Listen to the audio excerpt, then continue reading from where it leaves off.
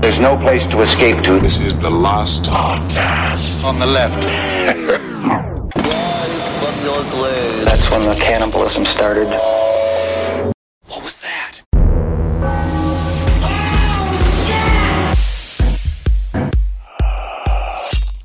I think it's really important for me to get vocally warmed up in a style of music that is only appropriate for Mike Warnke. It's important for me to get in the pocket with getting right in there with an I've been wrong, I've been down, in the bottom of every battle. Oh, my. It's Every battle? words You been in every my battle? head. I said, are we having fun yet? No, actually, you're a very annoying lead singer who is way too hammered to go on stage. It's quite miserable. It's the only way I can sing is if I forget I'm there.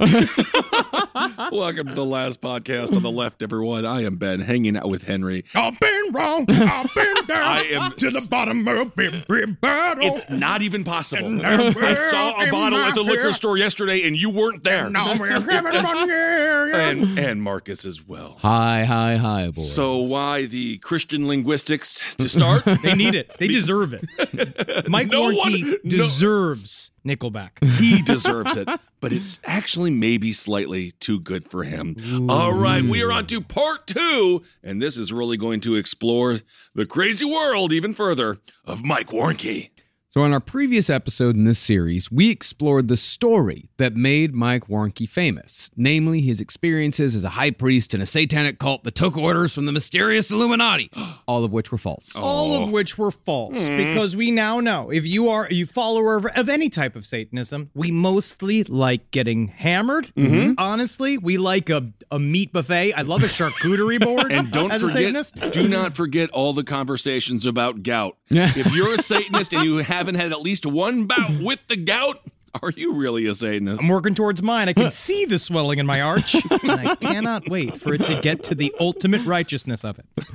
But on this episode, we'll be discussing exactly how Mike Warnke sold his story to the evangelical crowd for 20 years, and how his influence helped to kickstart the satanic panic of the 80s and 90s. So when we last left Mike Warnke, it was the early 70s, and he just returned from Asia after doing a few months in Vietnam and a few months in Japan as a member of the Navy. He must have been such a slippery little fuck on that boat. Oh, yeah. I can't imagine. He seems a little too big for the Navy, doesn't he? No, we are, very similar in size, very similar in shape. And technically, the smaller man is great for the Navy because you can fit inside of a sub and still have room. I know the pesky world of the seaman. You got to be a swab. You got to get close to the deck. It's mostly cleaning. And if you're too tall, the wind can't hit the top of your head, knock you off the side of the boat. I don't know, man. I'm not a recruiter. I know you're not. Well, eventually, Mike began giving talks at a non-denominational Jesus movement church in Anaheim called Melodyland. And it was there that his lies about his involvement in satanic cults first gained traction. It was like his satanic open mic. Yeah. Welcome to Melodyland. No, I'm not going to invite you to the 8th grade dance. I'm Melody. How you doing? My name is Robinson Grumpkin. I'm the lead singer of Nickelback.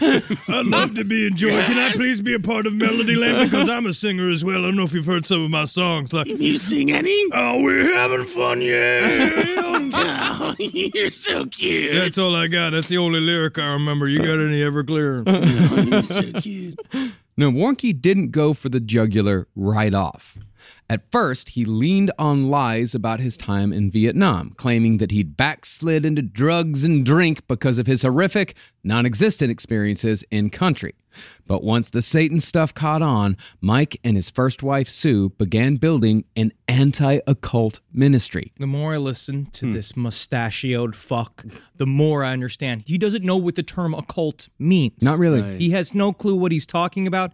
He's making it up as he goes. As a matter of fact, I read a really interesting master's theory about the origins of satanic ritual abuse. Yeah. And again, it goes all the way back to the 1300s. It's the same shit. Right. And the first group of Christians, so we're originally, this is literally before the 2000s. In BC times, the Christians were labeled as baby eaters. Yeah. Oh, baby eaters. Yeah, Okay. Baby Eaters comes back again and again and again. It's because it's the worst thing you can do. The it's worst not. thing you can do is eat a baby. What's No, it's worse than not. eating a baby? I just feel Sneeze like while you're making a left on a yellow light. that's a good point as well. I would call them crocodiles for Christ. We're baby eaters. Oh. Crocodiles. Honestly, because a baby doesn't even know it's fucking missing yet. I say no, babies wouldn't love to be eaten, buddy. killing a 37-year-old man would be such a waste. Waste of that whole man's life with his whole life ahead of him. In his prime. Yep. And this is the hill you want to die on. Okay, that's fine. Now, because the Jesus movement was bringing so many young people into evangelism following their disillusionment with the stickier bits of the hippie movement, the audience at Melodyland was growing.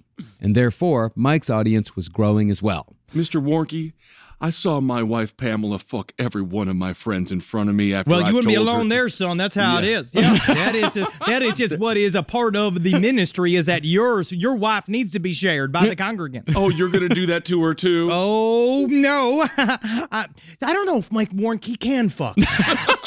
No, we'll prove that Mike Warnke can and does fuck. Basically, Quite a bit. the premise being the amount of broken human beings Yeah. that filled the rows at these places can never be really understood. Yeah. But while Mike was growing his audience in Anaheim, a Pentecostal evangelist named Morris Cerullo was building a ministry in San Diego called the World Evangelism Headquarters, complete with what they called a youth action center. It sounds fun, but it seems like at a youth action center, the youth get a lot of unwanted action. Yep. And you know it's like a punishment. They'd be like, you got to go to the Yak. But I don't want to go to Yak. You got to go to Yak. Yeah, we were the YAB, the Youth Advisory Board. Oh, isn't that nice? I painted a mural of Superman. Oh, good. Was he a Christ-like Superman? No. Very secular Superman. But we were allowed to put on a sketch show. Oh, good. For all of the kids in the What was library. the sketch that you wrote?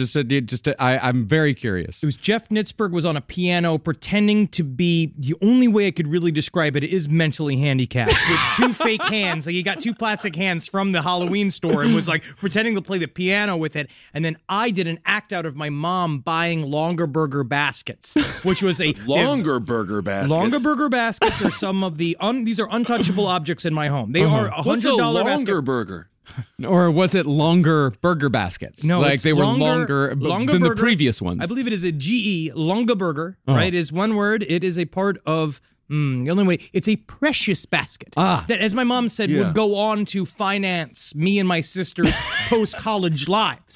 And guess where those baskets are? Where? In my mom's home, filled with shit. There you go. I don't know if that's Warnke material. Well, through contacts in the Christian scene, Cerullo connected with Mike Warnke, and the two began working together, focusing on an anti-occult message. Soon after, they began traveling the country side by side, warning against the dangers of the occult in a mobile home that doubled as an occult exhibit. They called it the Witchmobile. What? That's so fun. They're digging the ditches and burning the witches, man. They're fucking doing it. Honestly, that is what that song might be based upon. The Witchmobile. So they basically have to create an antagonist so they can be the protagonist. Yep. The binary world, it's so classic, and that's why it's always important. For me, I try not to complete the circuit. I don't even say I hate. I say, okay, you do you. I'm gonna love you, but everything you do is wrong. But I will not complete the circuit. Yeah. Now, while the Witchmobile was a decidedly Christian enterprise, it sounds like the presentation was metal as fuck, which is usually how shit like this goes. Because all of the metal-like imagery you're showing, right? The fucking devil shit, all the occult paraphernalia, which a lot of the times is exaggerated versions of the stuff that we would normally use in actual occult rituals. It attracts people. They do more for Satanism and the occult than anybody else. Yeah. Because even Mike Warnke, like I was listening to a speech of him talking about his origins of getting into the occult, actually sounds a lot like my origins in getting into all of this shit. Because the same thing, you were fascinated by the imagery first. Yeah. And then you start to learn about it. And then you realize like, oh, this gives me this edge. against You're the life. Warnke of podcasting. We've said this last episode. Yeah. Well, in addition to books on spirits, a Ouija board, and various occult knives and amulets, the Witchmobile was also in possession of a human skull to demonstrate how bones were used in occult rituals. You know what else has a lot of human skulls? Every fucking high school in the country. It's not exactly that macabre. We all currently are living in one. Yeah. Whoa. Wow. Think about that, bro. And my friend, you just got Warnke. You got Warnke. But while traipsing around the country talking about the occult like an evangelical A-team was obviously Warnke's calling, he still had the small matter of still being enlisted in the Navy for a further 6 years. Oh, I'm supposed to be on a boat. Not in the Witchmobile? Oh. Now, while it appears as if these people were goofy nobodies, Morris Cerullo had real contacts with power. Morris and a street preacher from Melodyland named Dick Handley called up a California state representative named Del Clausen, who was oddly enough Mormon. So he was bored. Bored, yeah. Yeah, he was bored and sitting around and waiting for a call. I actually disagree. I have to push back, Mr. Zabrowski. No, Mormons are very busy. They're very enterprising. We know. They're a little too busy, a little too enterprising. Yeah, I also think they're constantly excited. Oh, they are. You they imagine are if you don't do anything and you see anything, it's got to be quite a shock. Do you remember the Mormon man who picked us up in the party bus when we left from Salt Lake City to go to the airport with the big bow tie? Who basically looked like a young man's version of Orville Redenbacher, but he was there, fucking bright-eyed and bushy-tailed, He was. 15, being like, "Heard you guys do a bit of a comedy show. I'm a person who gets really into jokes myself," and you're like, "I'm going to fucking kill you." There is something about someone who is unnervingly nice. Yeah. And happy. I What's don't going know. on here? I think it's suspicious. Well, Morris Cerullo and Dick Handley told Del Clausen about Warnke's predicament, most likely giving some grand speech about how Warnke could do a lot more good in the Witchmobile than he could ever do in the Navy. I would love to see his commanding officer's reaction to this. Yes, I would love to see the Witchmobile in the Cuban Missile Crisis be like, well, we are armed and ready to go. So, Del Clausen made Warnke's enlistment disappear. Oh my God. And Warnke was free to participate in a Witchmobile tour that had stops in 45 cities. He canceled his Vietnam experience so that he could go on tour.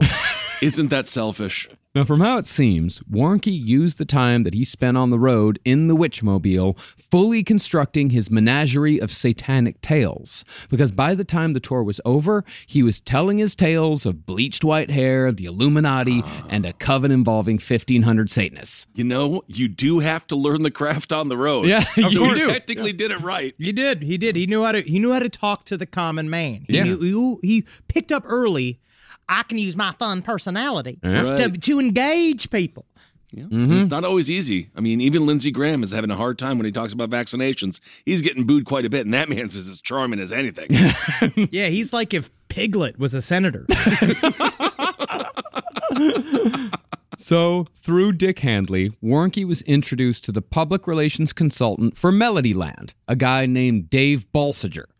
Balsiger also had a particular interest in occult research, and in addition, Balsiger was also helping to build the more conspiratorial side of Christianity, which had been steadily building throughout the Cold War. Wait, okay, we're separating the conspiracy side of Christianity. That was its When own does it- separate wing. Yeah. That Oh, was that's it? Yes. Yeah. Yes. Like, what's the...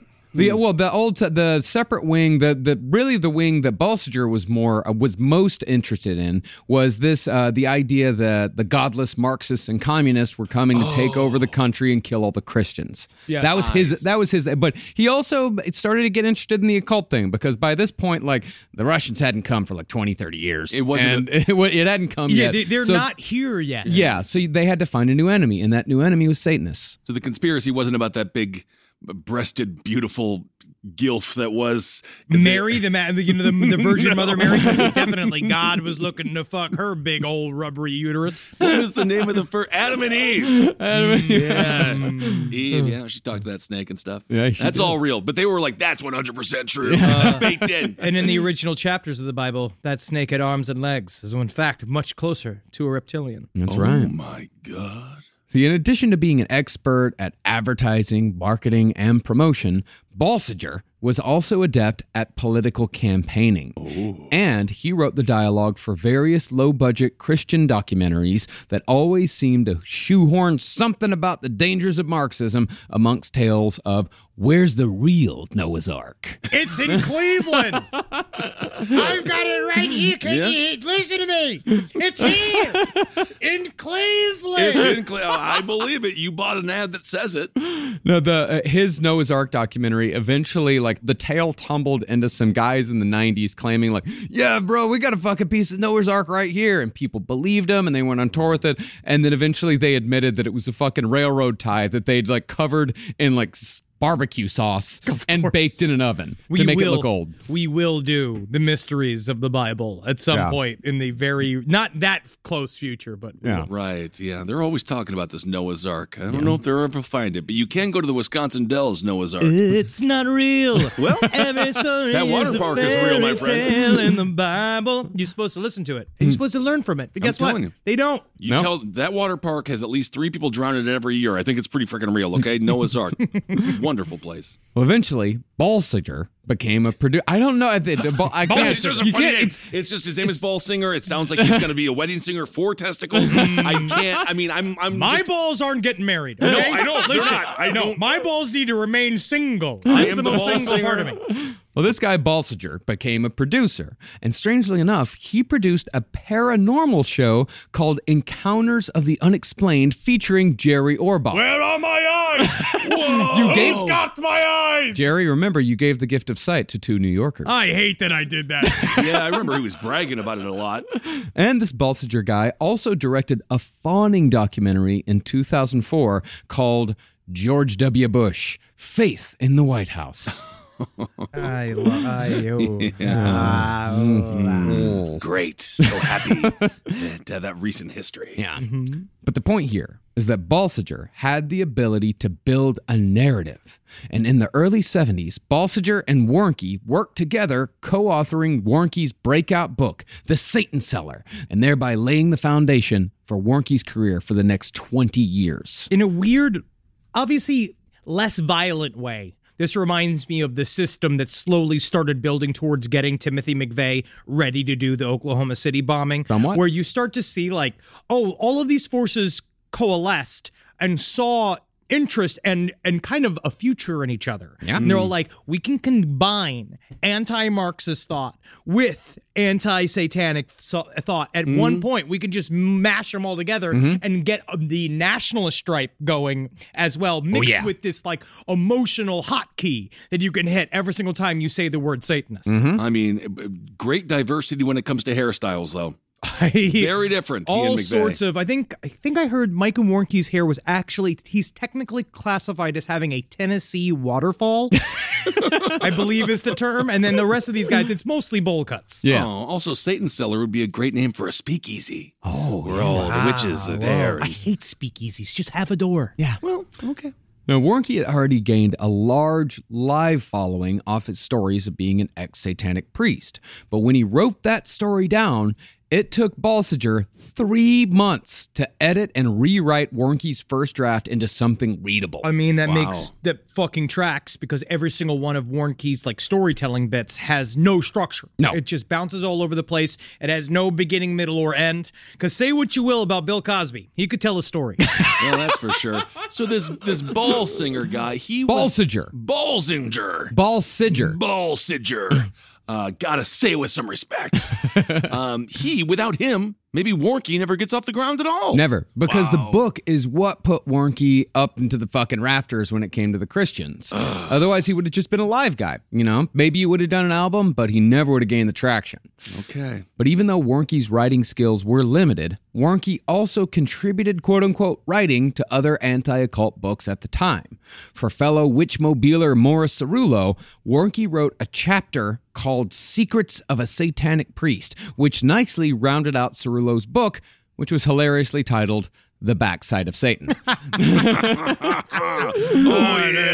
look at that. I think it's important for us to remember, all right? Remember that Satan has a secret side, which is why I've named my brand new book Satan's Asshole, where you don't want to find your nose. Yeah. Well, the thing about Satan is he doesn't realize there is no job at the end of the audition. Okay, Satan, why don't you turn around, bend over at the waist, and just grab the cheeks. What if I told you, as a matter of fact, this is the job? Satan, you've made me come again. Now, Warnke was not the only person selling the more pessimistic and fearful side of Christianity in the early 70s.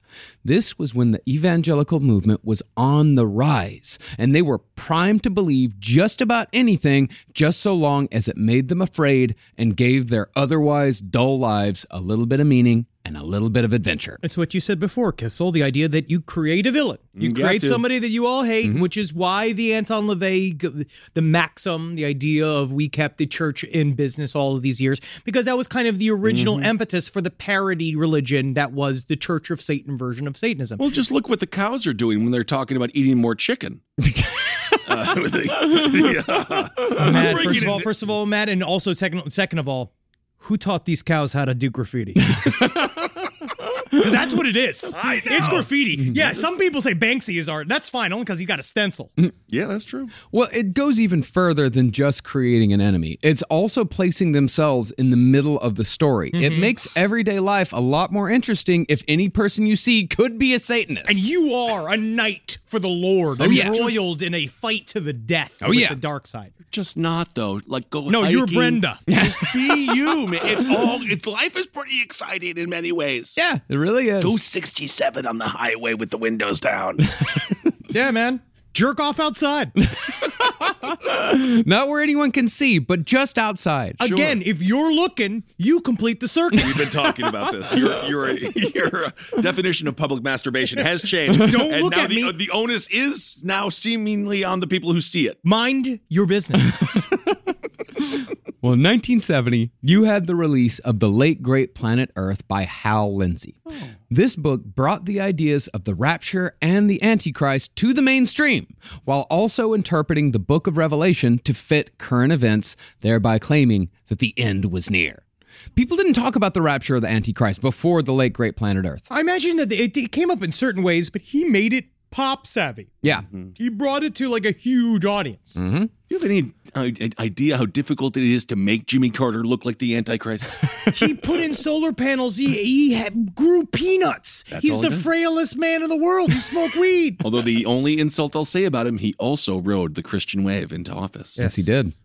But The Late Great Planet Earth was Lindsey's most well-known book. The year before Warnke released The Satan Seller, Lindsey released a follow-up to The Late Great Planet Earth called Satan is Alive and Well and Living on Planet Earth. Yes, That's the most descriptive title I have ever heard. Satan is alive and well, and he's coving over my house Friday for barbecue. Cool. Now, Lindsey was no fringe author. His first book was the biggest-selling non-fiction book of the decade.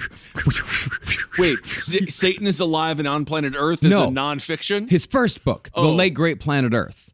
That was considered a nonfiction book. Okay. And as With far quotation marks. as with quotation marks, as far as like the nonfiction bestseller list went, number one for the decade. It seems like it might be fiction. Yeah. Okay. So, when Lindsey told evangelicals that Satan was a concrete entity with earthly agents who were coming for you and your children, people listened. And to bolster his claims, people like Mike Warnke were coming out of the woodwork, claiming that they'd been these agents of Satan, which, of course, gave Completes people... the circuit. It completed the circuit, and it gave people an answer as to why everything seemed to be falling apart around them in the 60s and 70s. You know what? Maybe actually Facebook is better than this. I don't know. At least it keeps It's them not. home. I don't know. It's not. It's just worldwide now because it's the same fucking thing, man. I mean, it's always when life is bad, when everything seems completely up in the air. When life is life? Yeah, when life is life. But when culturally, when everything Right. seems to be falling apart, that's when these people they shoot the gap and they get in there every fucking time. To come to us, we'll provide a system of comfort for you, of support for you, An It's answer. better- an answer. Yeah, but right. there are no answers. We live in a world of gray. Well, Satan is it alive costs a and lot of money. It costs a lot of money to get the answers. It does. Yeah. Satan is alive and well and living on planet Earth also introduces this concept, which these guys will do. This other thing about all of this is the recruitment side, which comes up again and again and again. They're looking for butts in seats because butts in seats put money on the plate. butts in seats. We'll pay for you to go visit the Holy Land. You have a fucking private jet. All this kind of bullshit, right? And so they have one hook in Satan is alive and well and living on the planet Earth, which they keep talking about again and again. This whole concept of once you're saved for life. So all we got to do is get you the one time. And then you're on the rosters for forever. So that's this concept always. Just being like, just let us get you one. Let us save you one time. Yeah. Let me save you one time. Because then I got you. And then they think, oh, now you're on call for the rest of your shitty little life. And I was really trying to find something positive here. I was going to praise perhaps they had a good potluck on Sunday, but to be honest, I don't think the food was very good. No. Now, Mike Warnke was certainly the most popular ex-Satanist, and there are reasons why he was number one. First, while Mike's stories can be gruesome, they're not too gruesome. I mean, he did talk about cutting the pussies off of little girls, but he didn't say cutting pussies. No, he said carving the sexual organs. And he didn't hit, like, it was not as bad as, compared to some of the other Satanic Panic shit, it is fucking, I mean, it is tame. I've seen the documents. I mean, Halloween we carve pumpkins, but normally for Christmas we normally do our carving of the sexual organs of little girls. But that's and one year I did this incredible sleigh, and it was amazing, very ornate. I mean, it's pretty much the same principle as to why everyone knows who Ted Bundy is, but only the most fervent true crime fans know Richard Chase. Sure. With Bundy, his more gruesome acts, they can be smoothed over. They can even be ignored entirely, as they've been in fucking recent history. But with Chase, you can't really gloss over the blender. Because then he's like, what are we writing about? What are we even doing appropriately? Yeah, you can't gloss over the actual baby that he killed. You can't gloss over the family that he killed. Like, it's all, you can't gloss over the yogurt cups. It's all honestly, there. Man, I really wish they would have addressed all of this with like a big mental health initiative or something like that, but Fuck I guess, you Marxist. Sweet. And the only thing Richard Chase ever identified as in sort of a denomination was an independent voter. He was actually really incredible. Swing voter. Yeah, Huh? yeah, You never kind of knew where he was going to be that day. He was a purple guy. I like that. Okay.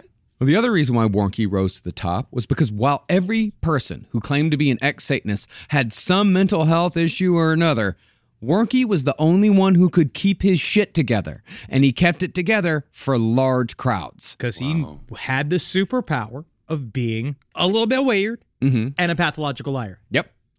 One of the other alleged ex-Satanists was Herschel Horatio Smith, who was a 7-fingered former satanic acolyte who told people that he'd given his missing 3 fingers to Satan. That's a little bit too gruesome. That's a great pitch, though. It's a great pitch. That's a great pitch. Because honestly, you got the visual and be like, and that's why I only got the shocker hand. He just shows it at all times. Phil Schneider, who the big reveal is that he lifts his shirt so you can see the scars from where the gray zapped him. But that makes people uncomfortable. They like hearing about someone losing 3 fingers to Satan, but they don't like seeing a guy up there missing 3 fingers. They're not me, I guess. No, they're not us either. They're assholes. That's why you never actually see anyone with any kind of deformity or disability actually in Hollywood. Yeah. Because it makes everyone a little uncomfortable, doesn't it? So they have to be beautiful, and then when they go to the award show, they're beautiful, and you're like, how'd they had the audacity to get ugly for us? They had that one guy with elephantitis that was in Under the Skin with Scarlett Johansson. That's a great movie. But I think they made him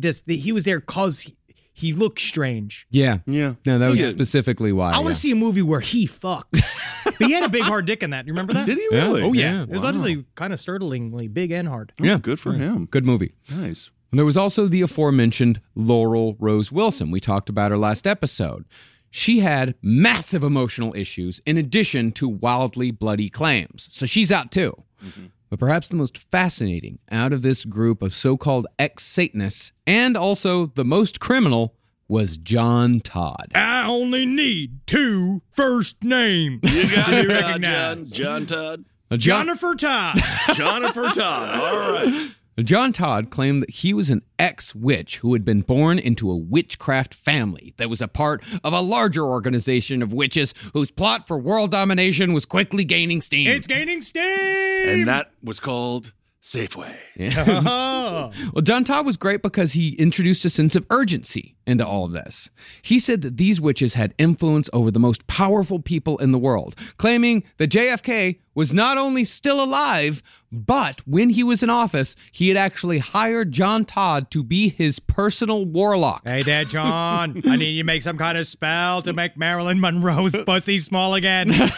Oh my. Why the obsession with having the Kennedys alive? Yeah. I never will understand it. It's still happening, as Marcus talks about in our live show to this day. Everyone's still talking about the one Kennedy being alive. He is dead. We really can't understand the trauma that the president getting shot in the fucking head had. How much trauma it really put the whole country through. People couldn't fucking believe it. I mean, enough. Wasn't his grandson the one who died in the helicopter or plane crash, and they still think he's alive? Yeah. Anyway. Yep. Yeah. Well, they just all fit in very nicely into conspiracy. Okay. Well, according to Todd, witches and Satanists were conspiring with the Illuminati to torment Christians. Yes. And even worse was the claim that the most well-known Christians of the day, guys like Billy Graham, Jerry Falwell, and Pat Robertson, they were all in on it. Yeah, they were, man. Also, this is where I do get got. where That's probably true, though. Pat Robertson, he retired from the 700 Club the day we released our episode last week. That's amazing. That is amazing. It's the first time it's happened in 55 years. He won't be on television, that old sack of potatoes. That fucking Satanist. This podcast is brought to you by Squarespace. Finding work-life balance can be tough, but Squarespace gives you the tools to reach your goals and have time to celebrate. Squarespace is the all-in-one website platform for entrepreneurs to stand out and succeed online. With the new guided design system, Squarespace Blueprint, you can select from curated layout and styling options to create a personalized website optimized for every device. Get your website discovered fast with integrated, optimized SEO tools. Plus, make checkout easy for customers with easy-to-use payment tools. And with Squarespace AI, you can explain what your site is about, choose your tone, enter what you need, and get auto-generated text. And that helps you save time. I know I'm sitting on about 2 literal wheelbarrows filled with horse pics. Now, part of the issue is a lot of these pictures are getting stopped at customs because some of them do depict various world leaders in horse-like circumstances that seems to be pinging a lot of these custom agents' accounts. Now, so what I've done to do is so while I'm trying to work on hand smuggling these horse pics over various country borders, I then also have time, because Squarespace is doing all the other ad work for me, to go and work on my Killdozer at home. So thank you, Squarespace, for allowing me to diversify in the best way possible for this country. Head to squarespace.com for a free trial when you're ready to launch. Go to squarespace.com/left to save 10% off your first purchase of a website or domain. Now, John Todd did have a slight occult background. In 1974, he factually opened an occult bookstore in Dayton, Ohio. Cool. And he began recruiting for a Wiccan coven. But Wait, so he was the talent coordinator for a coven, which means a man who molests women in Stevie Nicks dresses. Let me smell your breath. Let me smell your breath. Oh, yeah, you're good. But by 1976, John Todd had been arrested for allegedly involving underage girls in sexual initiation rituals. What? No way. No. Was he on the cover of Forbes like that one asshole too?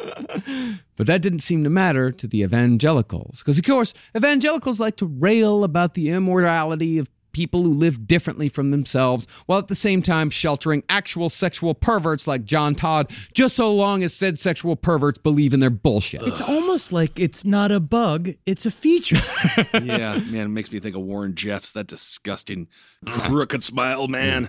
By 1977, the year after John Todd was arrested for sexual crimes against underage girls, he was in the thick of the evangelical community, claiming that he'd been a member of the Illuminati who'd given $8 million in seed money to kickstart the Christian rock industry. Oh my God, Wait. he gave it to he could have given it to anybody else. This all led to DC Talk? What is happening, Carmen? Do you remember Carmen? Remember you Carmen? guys were never, you know I vaguely remember Carmen from the couple times that I hung out with the kids who listened to DC Talk and Jars of Clay. Jars of Clay, they were a little bit more French, and some Christians didn't think they were in it enough. But that was okay because they did have a mainstream pop song. Also, let's not forget Amy Grant. That song, Baby Baby, once Christians found out it wasn't not about an actual baby and may have been about a boyfriend or her husband, she was out. Yeah, because it sounds like she's making the baby eat her pussy.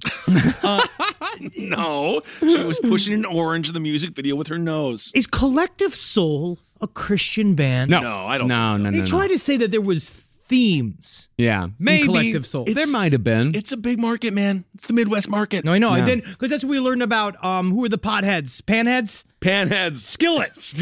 Skillet again. It's not, people say it's not Christian rock, it's inspirational, positive rock.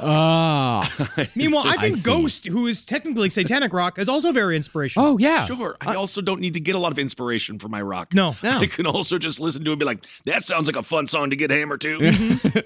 And people listened when John Todd made claims that Jimmy Carter was the Antichrist. Oh my God. Yeah. And of course, that's an antecedent to Barack Obama being called the Antichrist, because he was being called the Antichrist by the exact same people that were calling Jimmy Carter the Antichrist fucking decades earlier. Literally Both Christians. could not be more middle of the road. Oh. Tan suit. That's all I gotta say is tan suit. Oh, He's yeah. not the Antichrist. Center right. He dressed like the Peanuts. Here or in the middle. They are so. Oh God! Yeah. I wish that they stood for anything. No, they're both center right.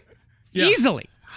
And people also listened when John Todd said that Atlas Shrugged was the Illuminati's blueprint for the planned satanic takeover that was soon to come any day now. I mean, Broken Clock is right 9 times. I forgot when you said it is correct. 4 times a day is what he says that's wrong. No, 6 times a day. Because again, I take into account the minute hand and the second hand of the hour. Yeah. And you separate it by 2. I actually, sometimes Ayn Rand, I do wish that she could see some of the people that used her literature for such ways, because I think it was a bit bastardized. Because her point of view, of course, being a Holocaust survivor, she had a whole nother kind of reason for all of it. But no, it's interesting that they turned their back on her.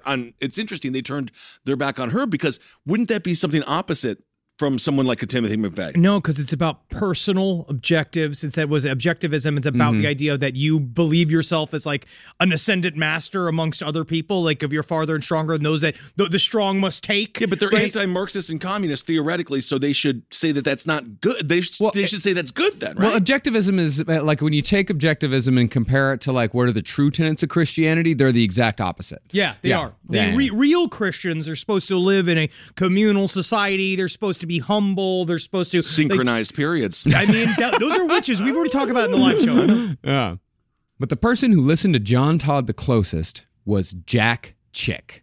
Oh, no. Yes.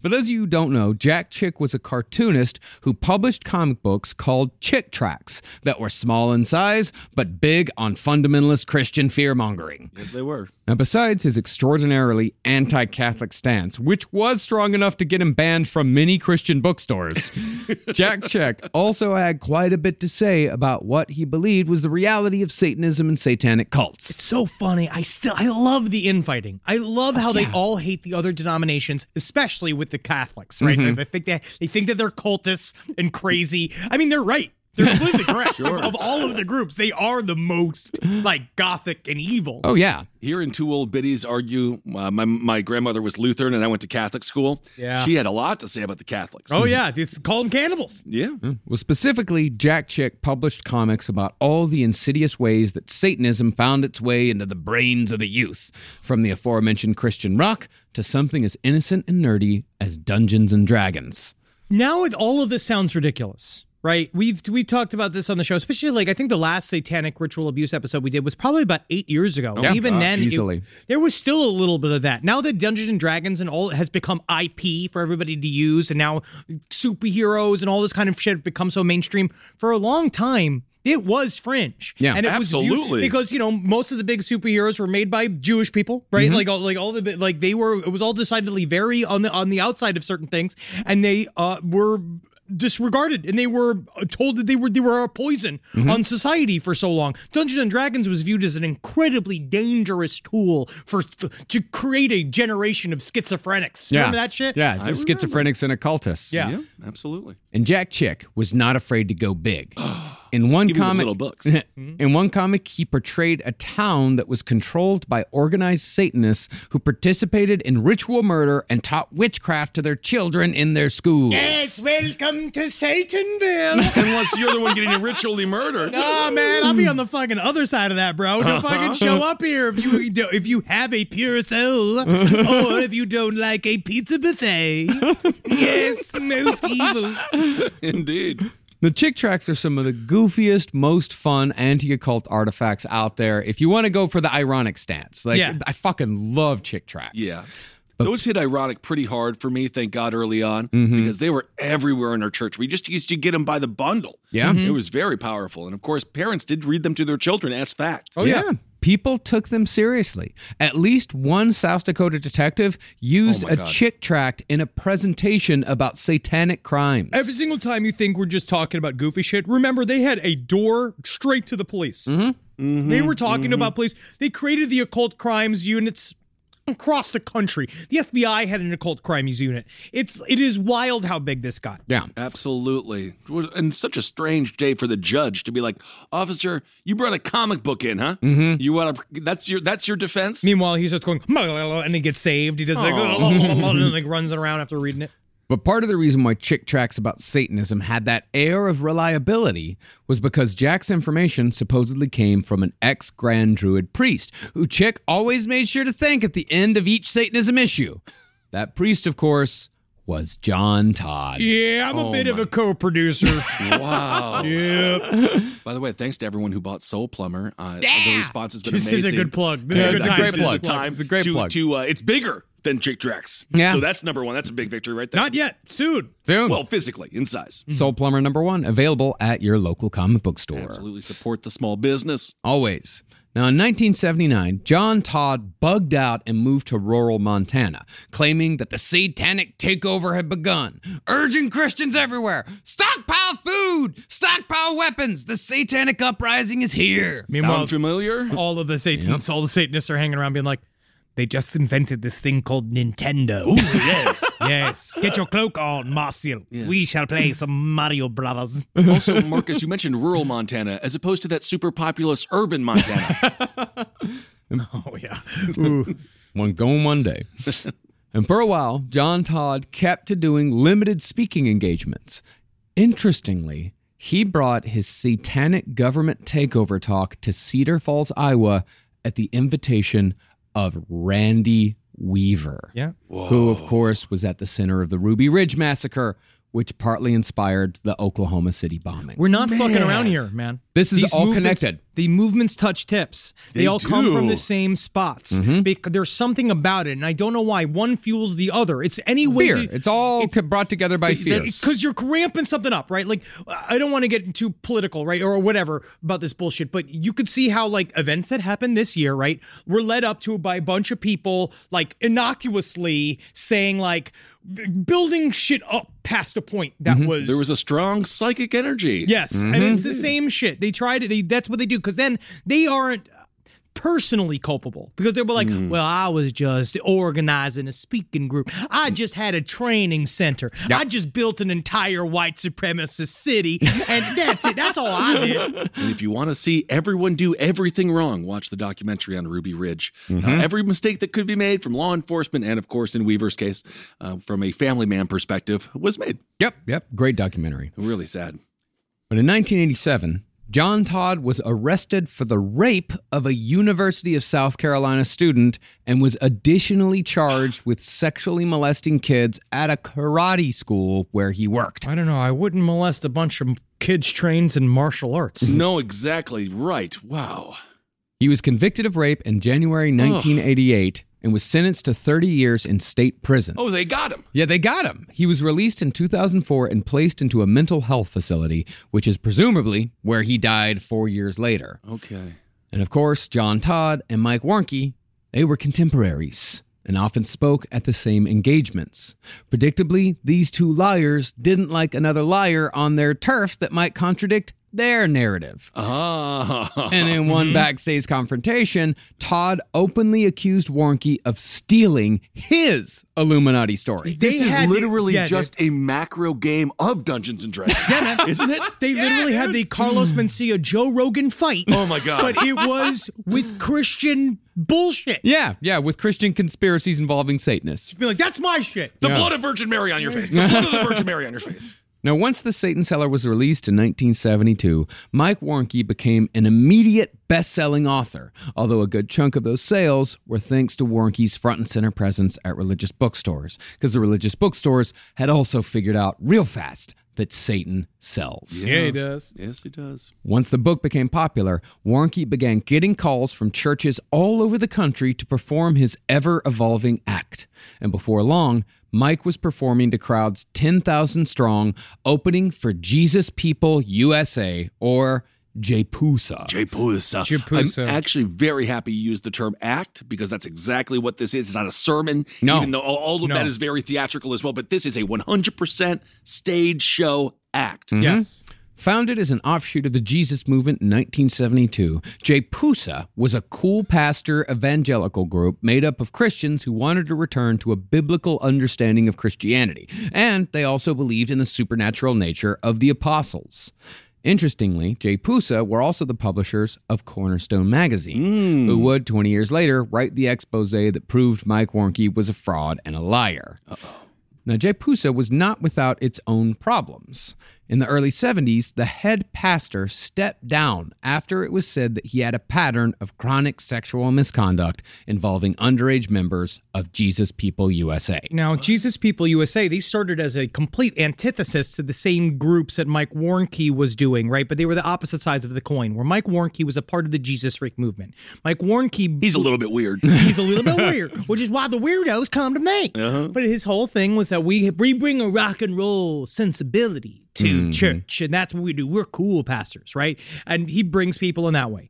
JPUSA viewed that as inherently entirely wrong. They hated the rock and roll aesthetic of Mike Warnke. Yes, I mean, truly. They viewed Mike Warnke as like too heretical, right? And they viewed that his style of music, they incorporated and remade Christian rock for themselves. Like they made it, and because they didn't want anybody confused, right? Mike Warnke does this bit about how the first big like Jesus Freak meetup he held, he basically had rock bands play, but he had them change the words of popular songs to pro-Jesus words. What I want to do, I want to hug and kiss you. Yeah. Yes, yeah, he was doing that shit. If you see Salt and Pepper now, that's what they do as well, because one became very religious, and she'll only tour if they don't sing like the one song about sex, or they change it to about God. Oh, let's talk about God, baby. Kinda. Do they do Push It at least? Push It, but as you saw, Worship It. It's more about lawn mowing. Oh, that was a commercial for Push It. There needs to be more lawnmower rap. I agree. I agree. But it is, JPUSA though was started by a guy named Johnny Herron, and yeah, Johnny Herron turned out to be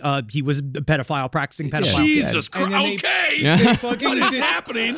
What you do is, but that group is also it's very interesting, because I got some emails, people saying like they pro JPUSA and deeply anti JPUSA, because what they do is they bring you whole families in. They're communal living style thing, right? Oh, that's great. It's communal living, so that whatever you do is you have to bring them money and whatever it is that you have and shit, and then you work through businesses through JPUSA. Right now, they're only in Chicago. They have like a supermarket, and they have something else very similar to the Anthill Kids, where you go, you put in hours working. You also can live there for free if you do shit there for the place. We'll give you clean it if you do that kind of shit. But it's a wholly communistic kind of idea, or it's just a socialist kind of idea, where it is all done by the group, where everybody contributes. But the thing that they do that's incredibly bad is that they strip families apart, right? They take the kids away from the parents. They put them in a separate area. Those kids are then raised by other kids, what is called essentially an older brother or an older sister. And at first, it sounded like it was interesting, right? Where they really were trying to bring people that were trying to live this very simple life in the name of Jesus Christ. But then the problem is that you started bringing in active pedophiles and criminals into the environment, where they then work their way into being in charge of these little kid groups. So you basically give your kids to a group of wolves, then they're surrounded by a bunch of other kids, and then no one is there to give an eye. No one cares about looking at it, right? So it creates this world of abuse that they're all stuck in. I remember my older brother remembers when we were growing up in Daystar, which I wonder if that has anything to do with JPUSA. That was a religious cult as well, Daystar. And he has a memory, I was just a baby, but he has a memory of my mom crying because she wanted to get us ice cream, and she had to go like ask for it, for the money. Everything has to be all because it was of that, all communal. And then we went on to Illinois, and then we went on to Wisconsin, and look at us now. Now, concerning Mike Warnke's story, the more he told it, the more elaborate it got. He was soon telling crowds of enthralled Christians how he could use demonic powers to create fireballs with his bare hands. Do it! Let's do it! Let me see it, dude. Oh, he's left all that. I left all that behind me. I don't do that no more. Whatever, man. Yeah. And he also said that he drank human blood and he ate human flesh during satanic ceremonies. Seriously, bro, you can't drink blood right now, dude? This is my thing. Well, we talked about this last time, right? Why is it cool now to talk about it? Yeah. Right? You're a cannibal. You're a murderer and a serial rapist. Now we're supposed to act like this is hilarious? Well, he's going off of the whole Christian principle of forgiveness. You know, it's that he's testing them. You already got me once. I got saved. Yeah. I thought, isn't part of forgiveness not monetizing your sins? Like, he made a lot of money off of eating human flesh. I mean, he didn't eat any human flesh. He ate a lot of tacos. Yeah. You're just not going to make in the evangelical business world. You're not going to make 50 under 50 in the evangelical Forbes. God damn it. But even though Warnke never told the same version of these stories twice, and even though he seemed to remember a new gruesome detail every time, like any good liar, Mike Warnke never contradicted himself. See, Warnke had kept all of the timelines in the Satan cellar purposefully vague, later claiming after he'd been exposed that he'd muddled the facts to protect the innocent and to prevent the Satan cellar from becoming a guidebook for the occult. But you were a satanic priest. How are you protecting the innocent? None of them were innocent around you. It's like that TV show Dragnet. The names and places have been changed to protect the innocent. Remember? TV show I remember Dragnet? that. Yeah, I also remember. I remember that. Remember the movie, which had a decidedly occult element. There It you did. go. Yeah, Thank you. that was a whole fucking satanic cult thing too. That probably, I was one of my favorite movies when I was a love kid. that movie. Dan Aykroyd. He brought that in. Oh, Yeah. they're the best. But as Mike Warnke's shows got bigger and bigger, so too did Warnke's crimes. On stage, he confessed to assault, inciting a riot, armed robbery, breaking and entering, rape, murder, car theft, and the sale of weed, heroin, cocaine, peyote, and meth. And this is just getting him standing ovations by all of our mothers? What's happening? And look, and now he's just a regular dumpy. He's a just little like bit us. weird. He's a little bit weird. Well, that was his whole thing. He's like, I'm guilty. I'm guilty of everything. That's what I am. I'm guilty because it gave him sympathy. Because he painted himself as a victim. Is that it wasn't his fault that he raped women and ate flesh and assaulted. He was entranced by Satan. Yeah, he was entranced by Satan. But that's the things that made them feel good because they said, oh, look, this person who did all of these awful things, it made them feel better about themselves and it gave them a sense of superiority because they can say, oh, look at what the power of Jesus Christ can do. Someone who's so awful comes over to our side. My sins are nothing in comparison to his, and so that means I too can be saved. Yeah. But as it goes with bad boys, even pathetic boys pretending to be bad boys, there's a certain stripe of woman who just can't help herself. I mean, look at him. Don't even Look understand. at him, man. I am looking at the human poodle. He's got the body. Of what? Here, I'm going to lift him up. No, look He at him. looks like an avocado that This guy. you walk by at the grocery store being like, it is way overdone. Nope. He's got the hair. He's got the he does the He's got no chin. He has nothing. He's got the... He's got buck teeth. I just don't... Look at him, a little charming. Look, that's the kind of face you just want to sit on, huh? I've never seen a human being look more like a big fat rodent. Like, that's his whole fucking thing. That's his vibe, is rat. It really is. Yeah. Don't see the sex appeal, but Yeah. it was the 70s and 80s, I guess. Hey, man, he's Cogsworth with an erection. I guess. Groundhog. That's what he is. He He's could a be big. anything. He's a big groundhog of a man. I could see it. Well, according to J Pusa member Tim O'Connor, women were constantly throwing themselves at the dumpy, bespectacled troll that was Mike Warnke. And Mike Warnke obliged each and every one. Who is he to refuse the needs of a woman? Come on. Think about his little At hands. least there's consent involved in this situation, Hey, so man, that's... these little hands. Look at my little hands. I am looking at your little You're hands. surprised what they can do. I am not surprised what they can do. And while Warnke was lying about most of his crimes, assault was not one of them. Oh, my gosh. See, Warnke had a temper. And on one occasion, Warnke reached out and grabbed his friend Tim O'Connor by the throat for something so small, Tim doesn't even remember what the fuck it was. Of course, it would be amazing if any one of these stories were true back in the day, where he could just turn on the satanic priest and be like, how dare you defy me? And then just like psychically zap them. That would be incredible. Yo, bro, if he could make ball lightning with his hands, yeah, it would be pretty cool. But the woman who had experienced Mike Warnke's temper at its worst was his second wife, Carolyn Alberti. She, like Warnke, was a liar. and told everyone that she was third-generation mafia with a father who ran gambling houses and a mother who ran brothels. It's not a nice history either. But he can't just have a fucking regular old wife. He needs a cool, cryptic wife. Yep. Now, like Warnke, Carolyn's wild past was impossible to corroborate, but she had definitely been arrested on prostitution charges under many different names on multiple occasions. That's the coolest fucking part about her. Sure. And perhaps it was this kernel of truth that brought a rise to Warnke's ill-fitting pants. All right. Someone's got to. She's a saucy number. I'm looking at her right now, man. No, she looks a billion times better than him. It's insane. Well, Carolyn and Warnke began an affair while Warnke was still married to Sue. And Mike and Carolyn consummated their relationship. Ben, you're going to love this. 2 bottles of Annie Green Springs wine, 2 packs of Pall Mall Golds, and a package of peanut butter crackers. Ooh, that's romance. I am not a pelican. I don't know if I do love that. No, that's called a La Fontaine, Wisconsin honeymoon package. Okay, I'll take it. All right. So, but at this point, he's supposed to be totally reformed, right? He's supposed to be. Does he not see this as a sin? Not at all. And the church. You might be surprised to find out that he's a fucking hypocrite. Yeah, he's on an top asshole. of everything Okay. else. But when it comes down to it, Kissel, dog meat. Man's just flesh and blood. Yeah. A man is just flesh and blood. Only I can't can wait. be transmuted through the power of Christ. I can't wait until you show up after you try to tell Natalie that. I'm just a... Just have the stiletto shoot in your head. She's like, You know that bones are just dirt. nice. And blood is just wet. Yep. And And you're just living in a hotel now. Well, Warnke demanded a divorce from his first wife so he could marry Carolyn.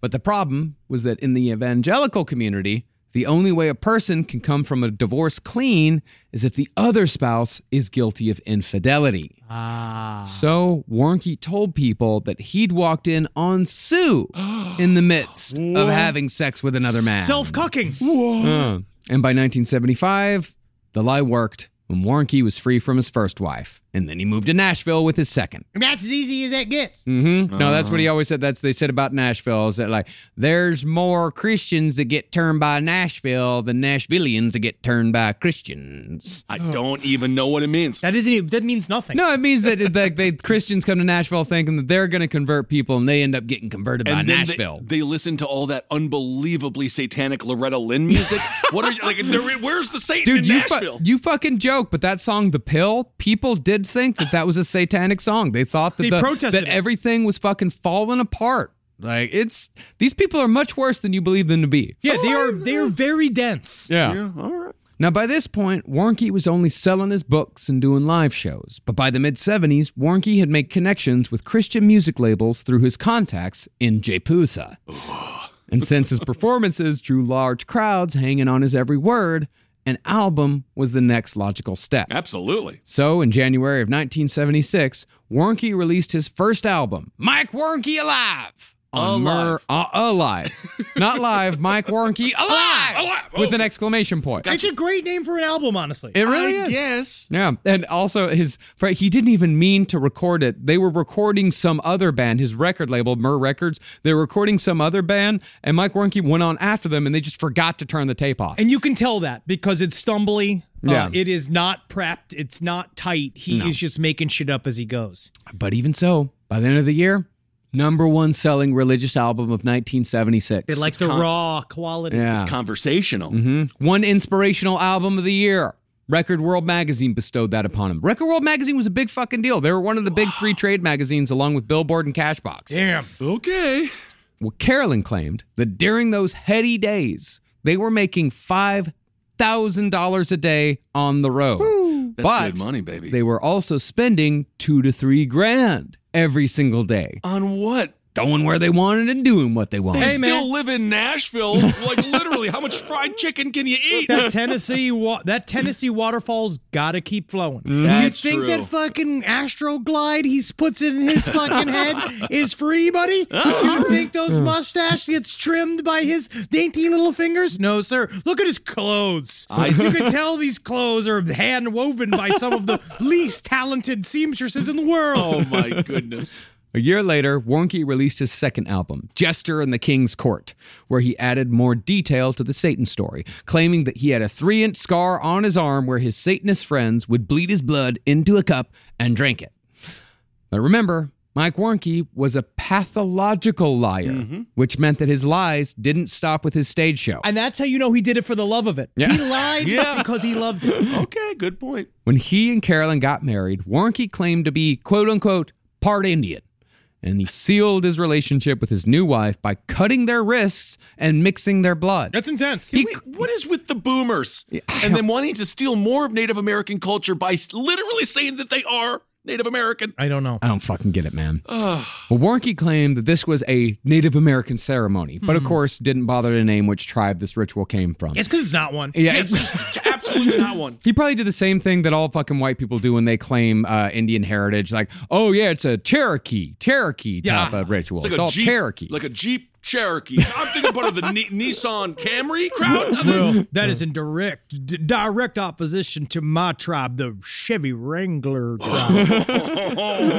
Oh, and also speaking of that, I want to thank the wonderful Danae family who gave me the amazing artifacts at the Phoenix it was so show. cool. It was so fucking cool. Unbelievable. Unbelievable. Thank you so much to the whole family. Thank you very much. Out there in Tuba City. Go to their store. And thanks to everyone who came out to our most recent live shows. Y'all were just incredible. Well, Mike Warnke also insisted that people call him Many Horses.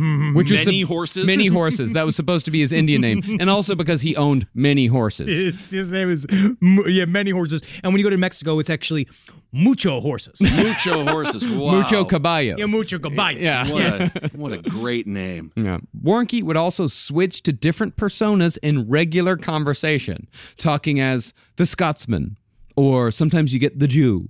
Sometimes you get the Catholic priest. Sometimes you'd get the black guy. Hey. You know what? Let's just not have Henry do any of those impressions. It's different. Times have changed. Well, Warnke defended himself. He defended the black guy impression because he said that he was part black because a gospel singer once told him that he had soul. I tell you Oh what, my man, God, I'm gonna you know die. where it doesn't hold? What? At the Apollo. Yeah. That's where stuff like that doesn't work.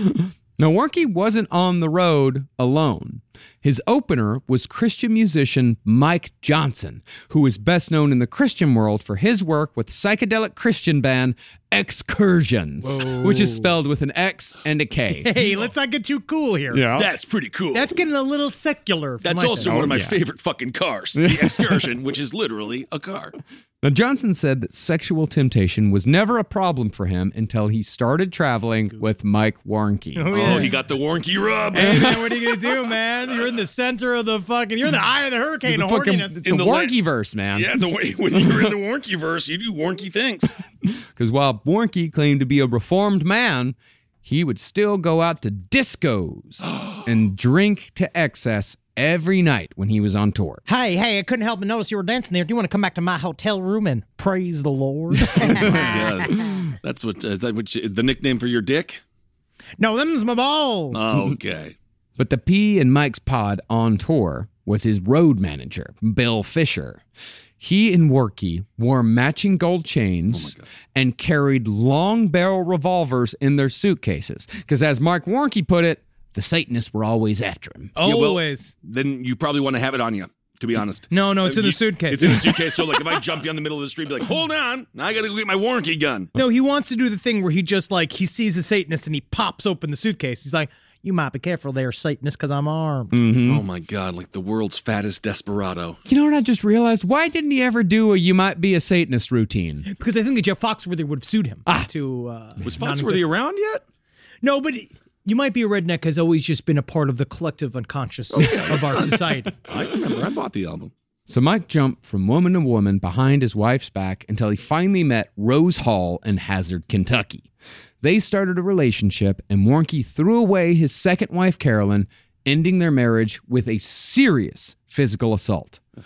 By Carolyn's own testimony, she and Mike were fighting, and he threw her into a wall, splitting her head open.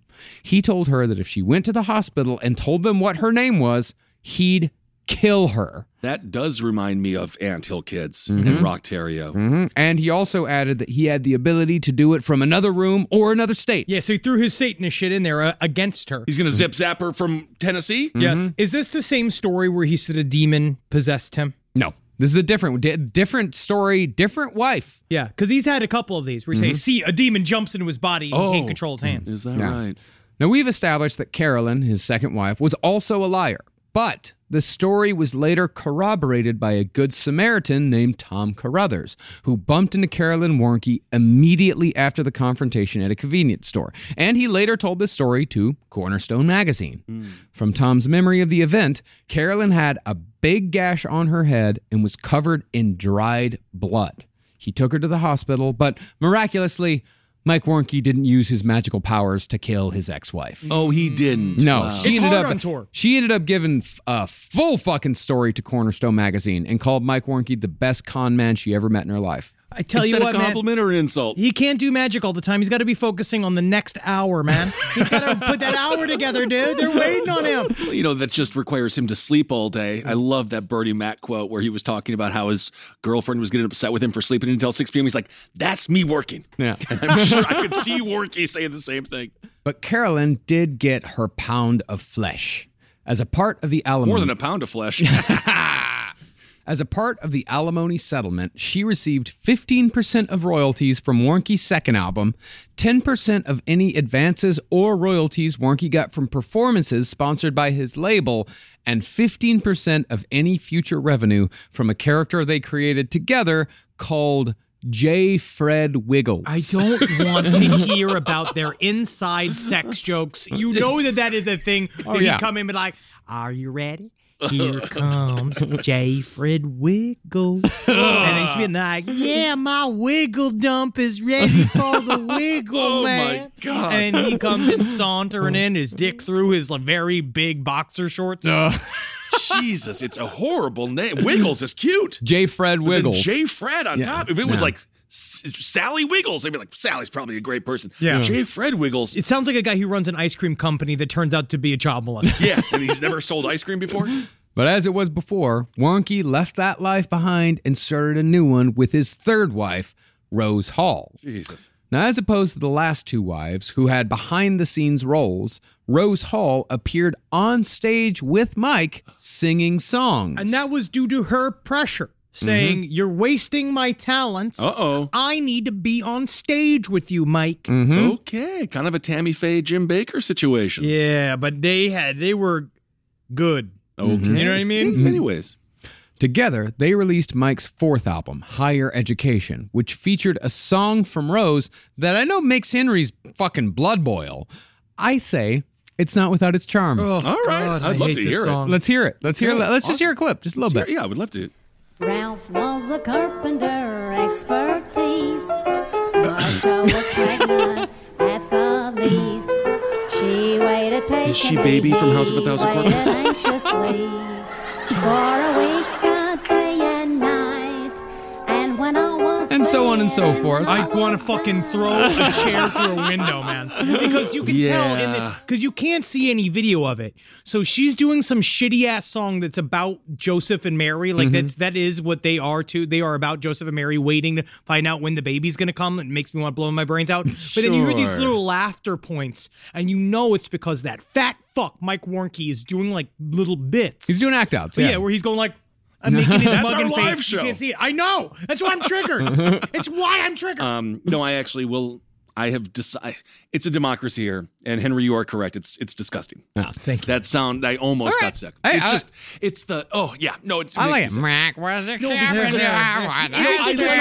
If it wasn't so unbelievably hindered by my thinking of a serial killer singing that song to them as he wears the scalp of a person he just killed. That to me, I like that. Yeah. I'd rather that. Yeah. Now, to go along with the cap and gown Warnke wore on the cover of Higher Education, he added another lie, saying that he'd earned a doctorate in philosophy by doing college courses by mail. So now he's Dr. Mike Warnke. Oh, yeah, man. You can always become a doctor through an envelope. Wasn't that the name of the Method Man movie? Higher Education? Yeah. No, Or Higher Learning? Or Get How High? That was How high? And still, even though he's walking around saying I'm Dr. Mike Warnke, got a fucking philosophy doctorate through the mail, no one questioned him. No one questioned anything. He could kill you with lightning, bro. Yeah. Now, Rose seemed to have a keener eye than the other wives for bilking money out of gullible evangelicals. Yeah, she started turning it up a notch. Yeah, she saw the game. Soon after they got married, she and Mike established Warnke Ministries in Kentucky. And while they took a lot of donations, nobody was really exactly sure what Warnke Ministries actually did. What do you mean? Do you mean it sounded like there's no way? What? It's some kind of mansion that they bought that they then said was like a teaching facility that they use as a tax shelter. No way. That doesn't happen today at all either. No. They told people that they were helping runaways, drug addicts, and former victims of Satanism.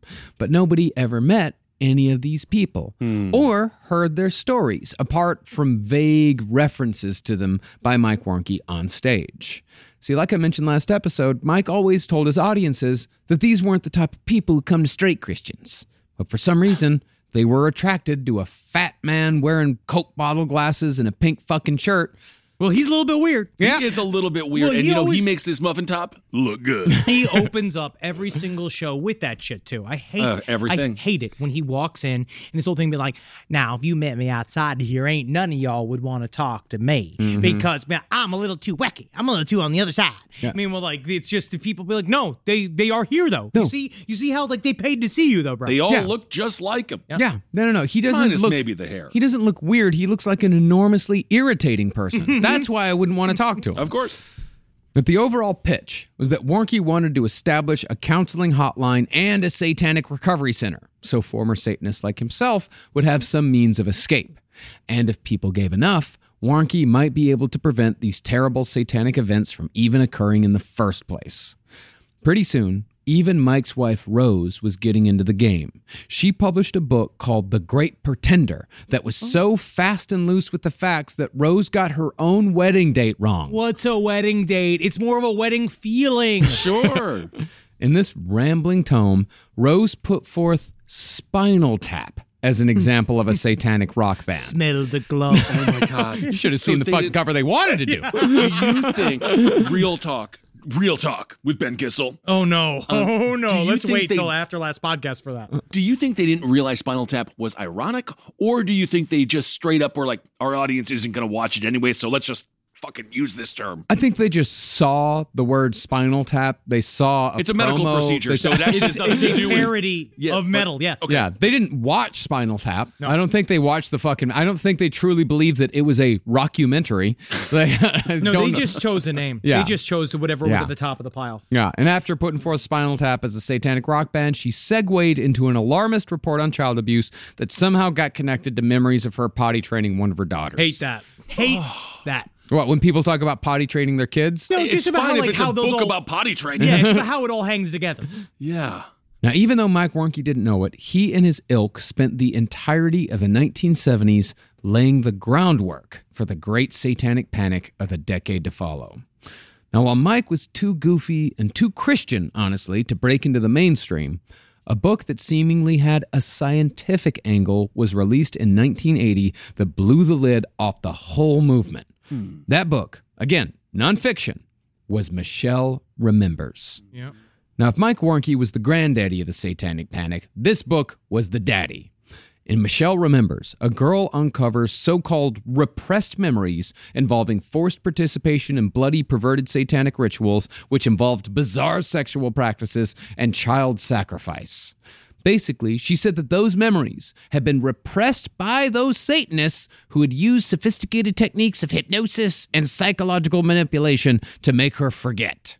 And then you'll find out, honestly, most of the time those memories came from the egging on of police and various psychiatrists that were interested and involved in this whole world. Echo chamber. And there's a term for it that I believe it's like iogenetic.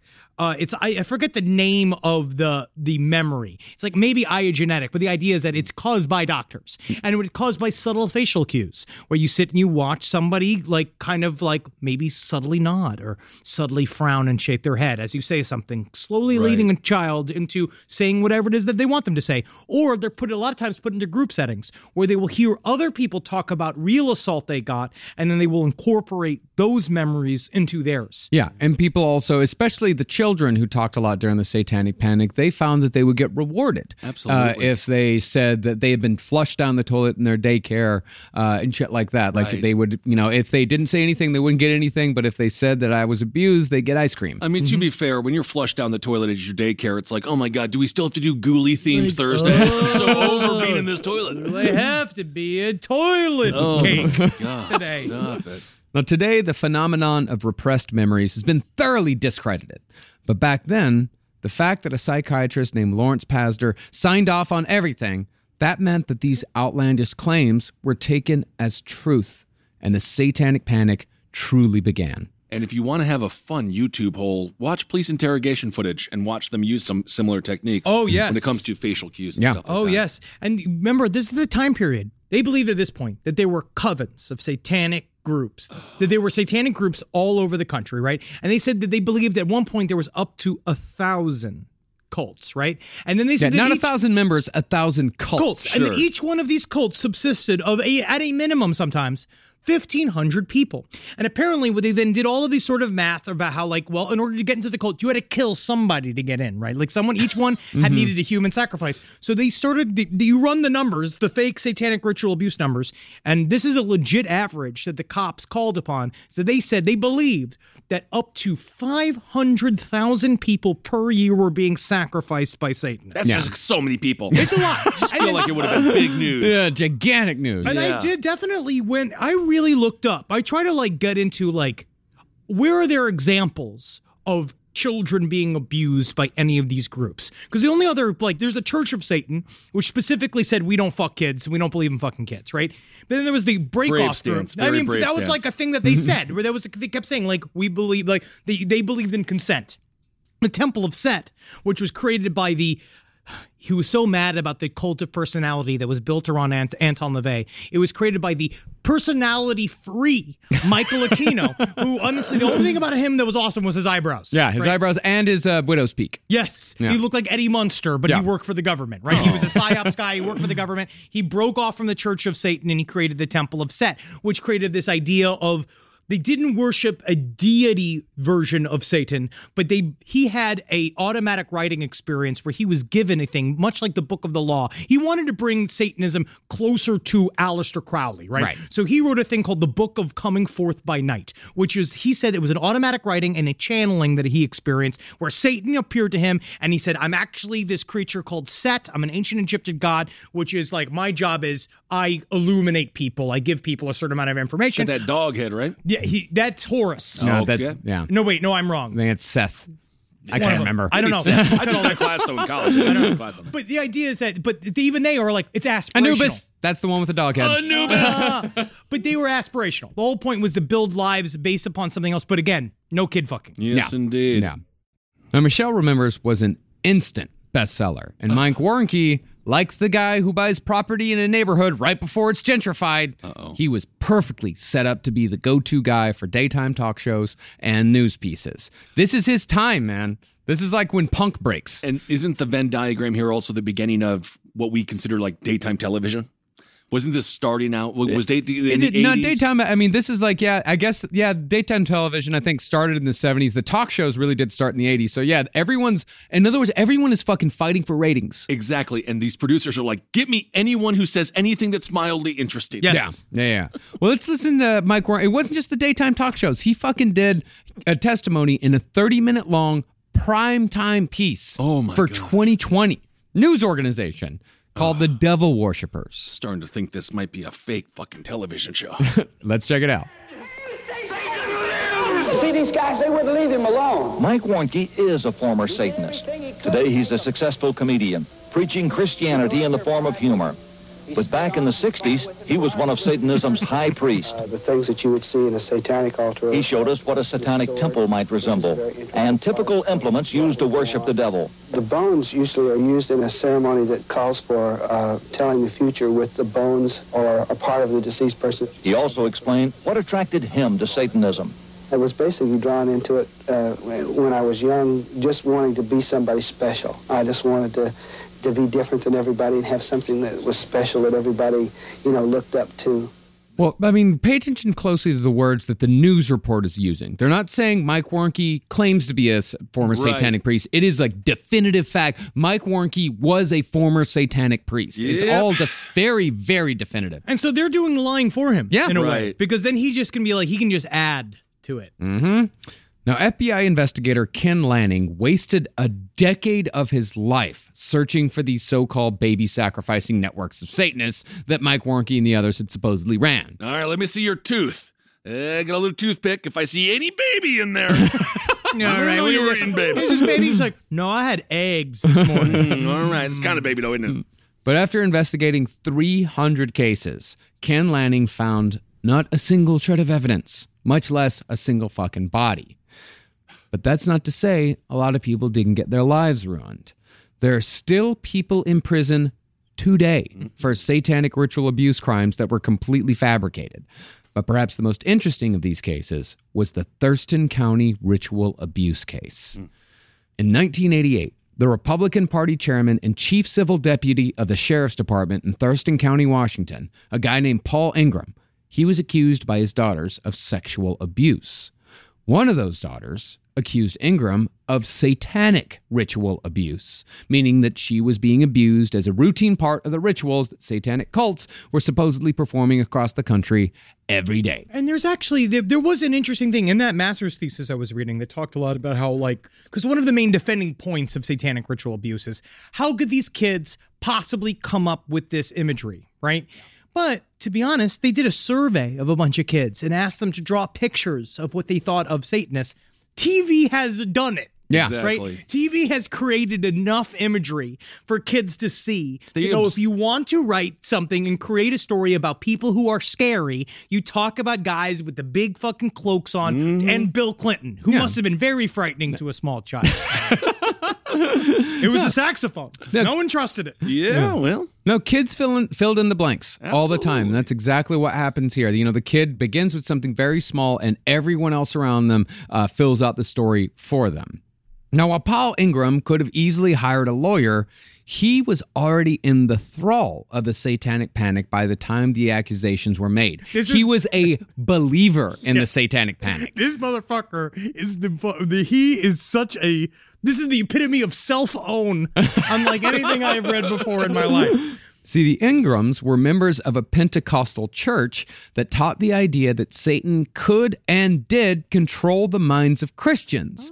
Once Satan gained mastery, he could compel them to commit satanic crimes, then remove the memories. Could he compel them to, like, make better bridges? No, infrastructure is for dweebs. Oh, okay. And so Paul Ingram, with a head full of garbage already installed, he called the pastor instead of the lawyer after his daughter accused him. And he began regression therapy a la Michelle Remembers to see if he was one of those Christians secretly controlled by Satan. Because by his reckoning, he didn't remember molesting his children. He didn't remember being a part of a satanic cult, but he also said, I didn't raise my daughters to be no liars. Well, this is a conundrum, isn't it, sir? And since they were so convincing, there had to be another explanation. Can you imagine that just having to show up, just being like, now listen, all right, now Pastor Dave, Don said I've always taken your insight and I've taken your wisdom too hard.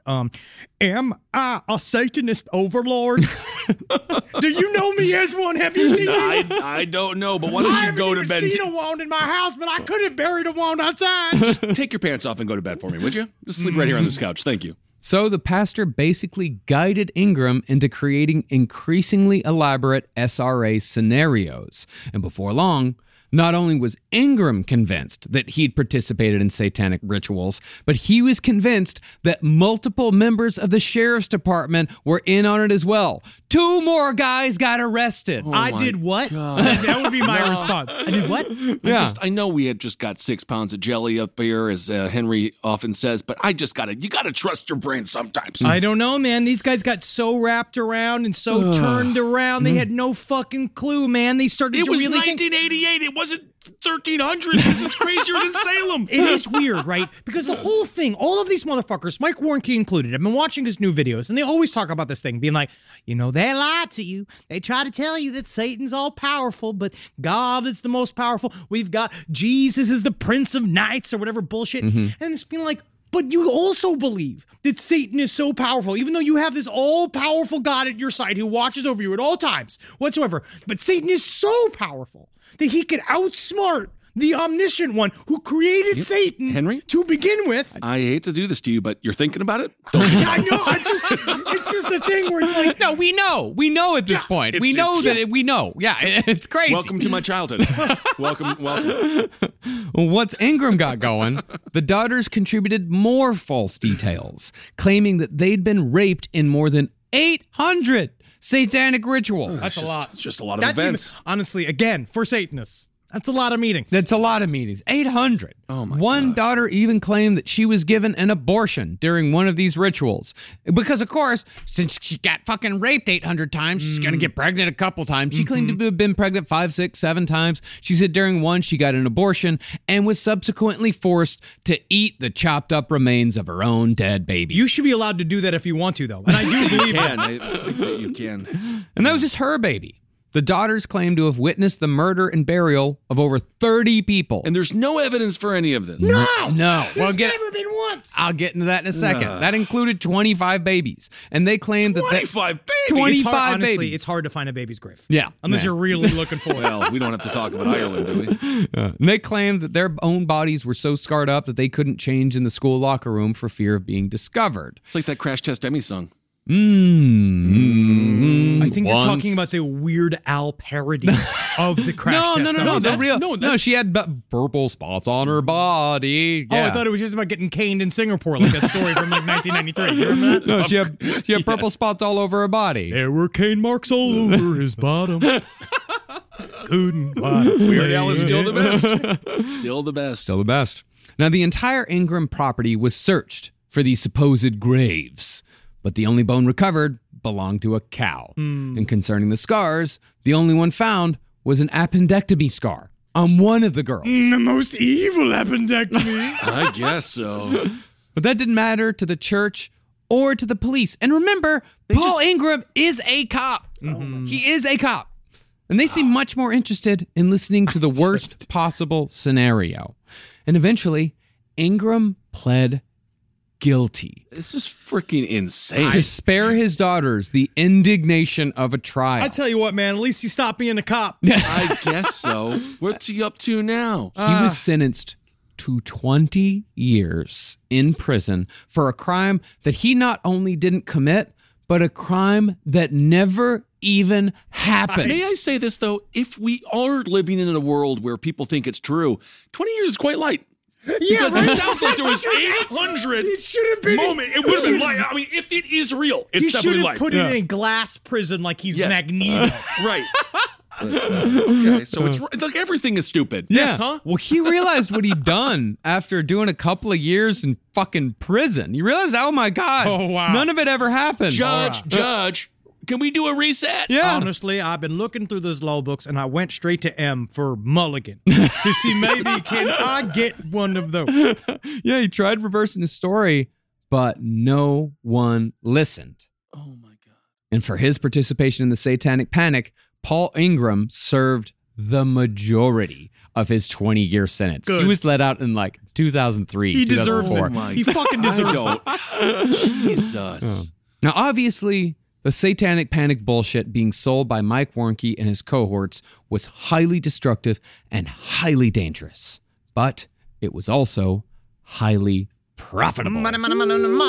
Yeah. Money. Novels about satanic ritual abuse topped the Christian bestseller lists for years, just like Christian novels about the rapture topped the charts around the turn of the millennium. And Quetzalcoatl became a thing that everyone learned how to spell in 2012. I loved when he returned in 2012. Thank That was great. I'm just so happy in 2020 we don't have the internet anymore because of all the things that happened with that. We're too advanced. Yeah. On the secular side, ratings skyrocketed each and every time a piece on satanic cults got aired. I mean, arguably, this is how Geraldo got famous. You know, the whole satanic. He was the one that was screaming and yelling about satanic cults from day one. He screamed and yelled about a lot of stuff. This one just happened to stick, unlike Jello to a wall. How does it get there? Really, seriously, clean up your house. And the more famous Warnke got as an authority, the more people tried jumping on his bandwagon. Oh my God.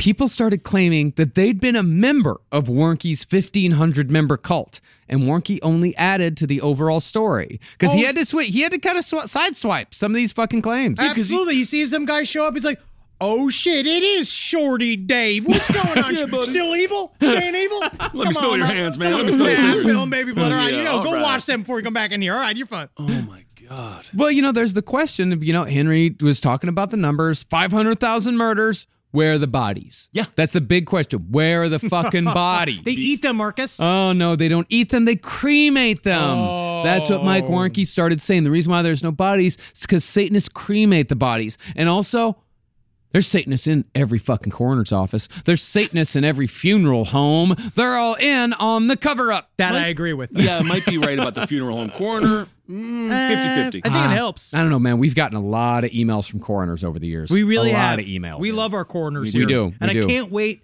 till one of you interns my body. Yeah. And you just go like, fuck yeah, too real. And then you just fucking put a joint in my lips and like one last time play with my dick. Yeah. Sure, yeah. We'll flip it around. a Oh, little. yeah. We'll Put that fucking hydraulic pump in that dick so you get fuck one Make more it time. huge, Yeah, man. get- Come on. That do is it for me, man. Who is he? Okay, Marcus. Come on, October is Polish Awareness Month. That is true.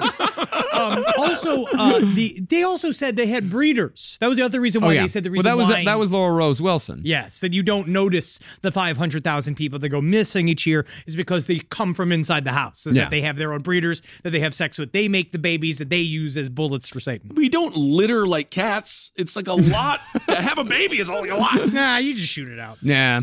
We know all about it. Yeah. As far as profitability went, Warnke owned by 1991 3 homes worth $600,000, $241,000, and $340,000. Spiritual centers and retreats. That's 1991 money. Right. But then came the return of the divorce monster. Oh, where'd that come from? The devil is real. And when Rose left in 1991, she took most of the property, the Cadillac, their horses, and $100,000 in payments. But Warnke got to keep the motorcycle and had visitation rights to said horses. But honey, my name is Too Many Horses. No, now you're one may visit horses. But since the business was just too good to walk away from, Rose and Mike kept working together at Warnke Ministries, which had infuriatingly been enjoying tax-exempt status since 1984. Zabrowski Learning Ministries, honestly, is also going to be some incredible. Wait till you see the facilities we have. We're going to have a dry sauna. We're going to have a wet sauna. We're going to have a medium sauna. Absolutely. That's just so you can get closer to the good Lord Jesus Christ, who wants you to be dry but also wet. So this is a church. This isn't a. It's not a for-profit research business. center It's a for research. the Lord. I think you actually found a tax loophole that works. Yeah. Can't wait. This country will never truly be free until we start taxing the fucking churches. Drain them. I drink your milkshake. Okay. Now, by the early 90s, Warnke Ministries was almost solely focused on fundraising. To gain sympathy and money, Warnke would trot out the Jeffy story.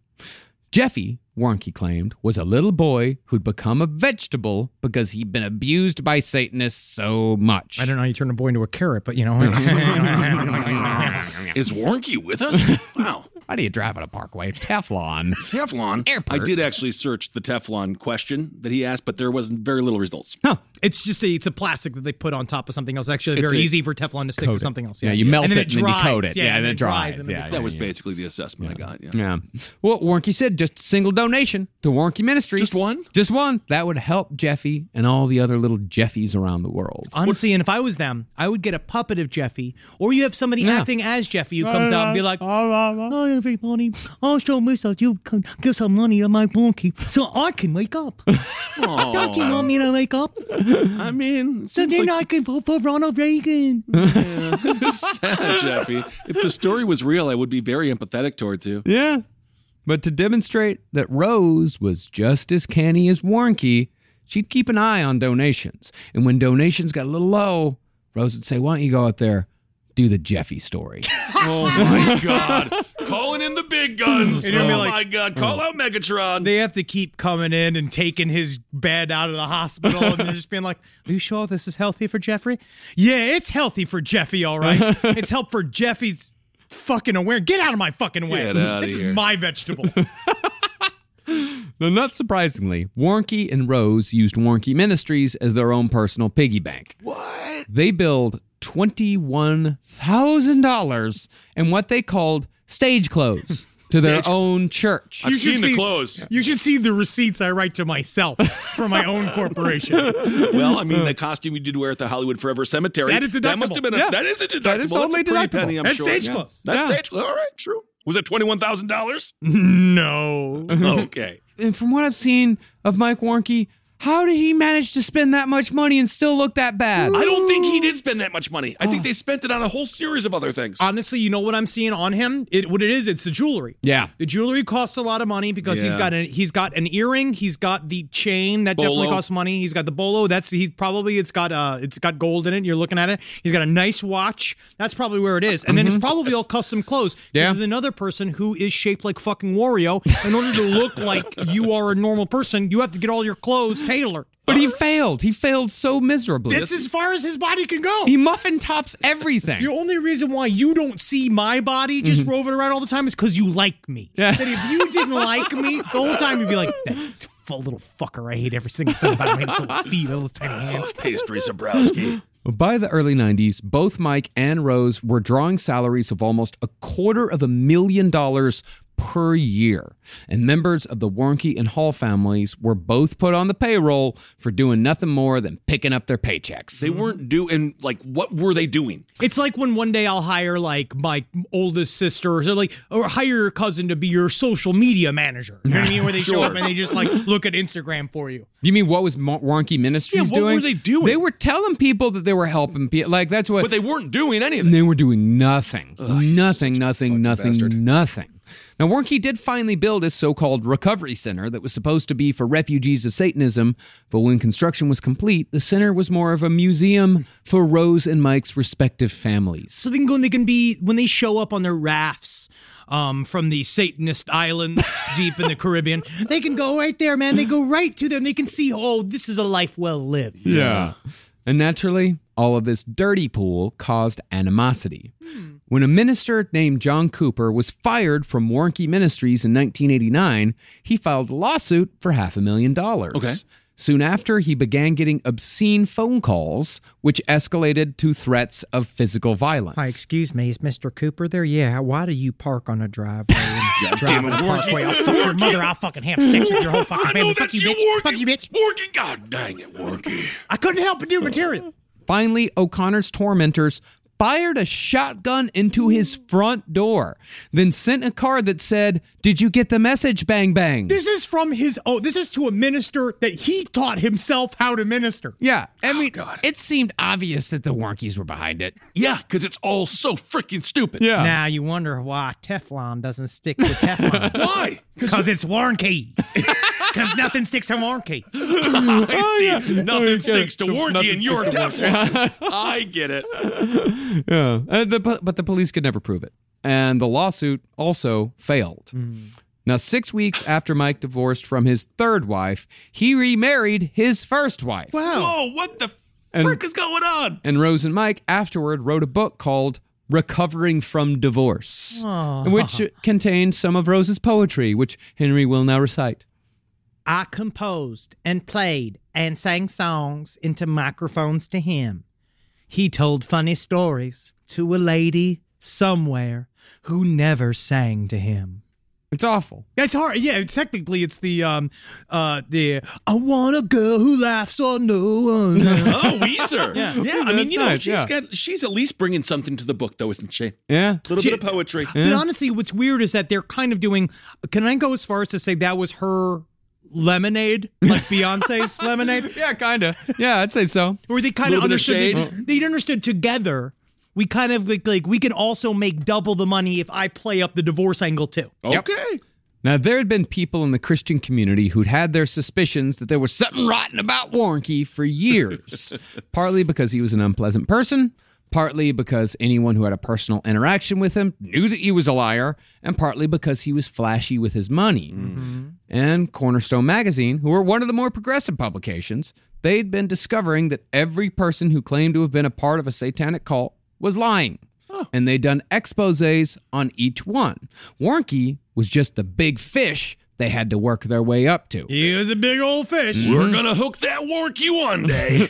And sometimes the Christian community, they do clean house. Sometimes, although they've been doing a damn piss poor job of doing it in recent years. But it seems a lot of times Falwell Jr., he's out of Liberty University. He's gone, I guess. Because but a lot of times I think the reason why, I mean, obviously I'm biased and I'm a little bit negative about it, is that I think the reason why they clean house, because it seems to be when they clean house, it's because they're trying to point attention towards somebody who's not them. Maybe. I mean, maybe. But not all the time. I understand. Yeah, no. And this was a good takedown. This was a very good solid takedown. Yeah, no. This was Christians this was Christians looking at a fraud and saying, you don't belong here. But you do have to wonder, like, how did you bring all of these creeps and, like, what house did you build where all of these people wanted to rent a room? Yeah. I mean, honestly, and then, you got Warnke, who at least he didn't molest anybody. At least there's that. I don't know what to tell you. At least there's that. Yeah. All right, silver lining. Yep. Nice. But nevertheless, Cornerstone Magazine began an investigation into Mike Warnke in 1991. After interviewing over 100 friends and acquaintances going back to Mike's childhood, and after examining his tax records, it became unbelievably clear that Mike Warnke was full of shit in every way possible. It is pretty thorough. Like, they come thorough. at him. Because that's how we got all of the shit that we got. Yeah. They were the ones that fucking dug deep, because it shows if you give them a little bit of motive what they can do. Yeah. When the article was released, though, Warnke stuck to his story, saying in a statement that the article was malicious. But while he gave the protect the innocent song and dance, he also reiterated that the events in the book absolutely happened as described. Even though he's a perfect pathological liar. There is a long-form article with interviews with over 100 people all saying that he is a fucking liar, and he just says, no, I'm not. Well, he also does the thing, the slightest little wiggle he does is that he tries to then say, it's exaggerated a little bit. I put things out of sequence, and a lot of it was like, I'm trying to get a point across here. Yeah. Like how Zabrowski's tell stories. Yeah. Sure. And also, again, going back to the binary nature of having opposition, he can also have the I'm being crucified complex. Of course. Milk that for all it's worth. It'll give you another couple of years of money, probably. Another good fundraising tip. He fucking milked that for a long time. That was the only udder he had left to milk. Now don't get me going now. Yeah, we are. I guess we're getting to the last udder. That was my emergency udder. Oh, man. And the only thing he walked back was his claim that he commanded 1,500 Satanists. In an interview with Christianity Today, he claimed there's really only 13 in his coven. And they were 13 total. The 13 total. They were in contact with 1,500 Satanists. They had 1,500 Satanists' phone numbers. Yeah. That's huge. Like a Rolodex? Or like a... No, yeah, I guess. Yeah, they must have. Wow, that's a lot. Unfortunately, though, 8 of those 13 were dead, and the other 5 were scattered to the winds. Okay. Now, concerning the accusations of fraud, Mike and Rose set up their business manager, Neil Hall, as the fall guy. Great. It was Rose's fucking brother. Oh, my God. These people are such scumbags. Oh, yeah. Yeah. Oh, but in the world of Warnke, in the Warnke-verse, everyone was expendable. But the only one who is non-expendable is the sweet, sweet cream of Mike Warnke. You can't get rid of it, man. It holds the center. I guess.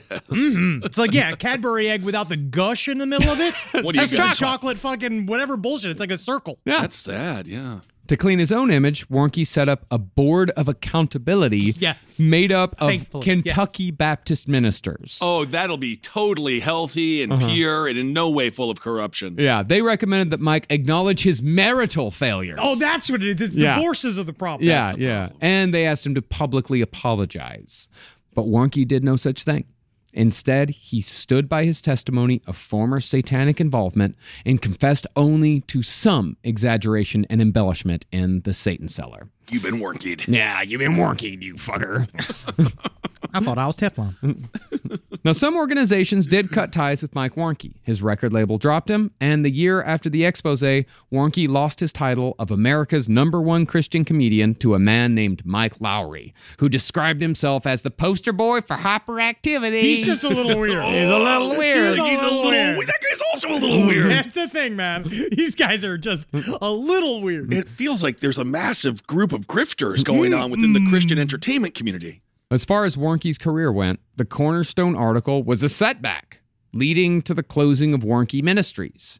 But despite proof that he is a vindictive, greedy, unrepentant, wife-beating liar, he is still welcome in many churches across America. Oh, yeah, he's getting fucking recruits every day. According to his YouTube page, he's got new people every fucking week that come in and they get saved by him.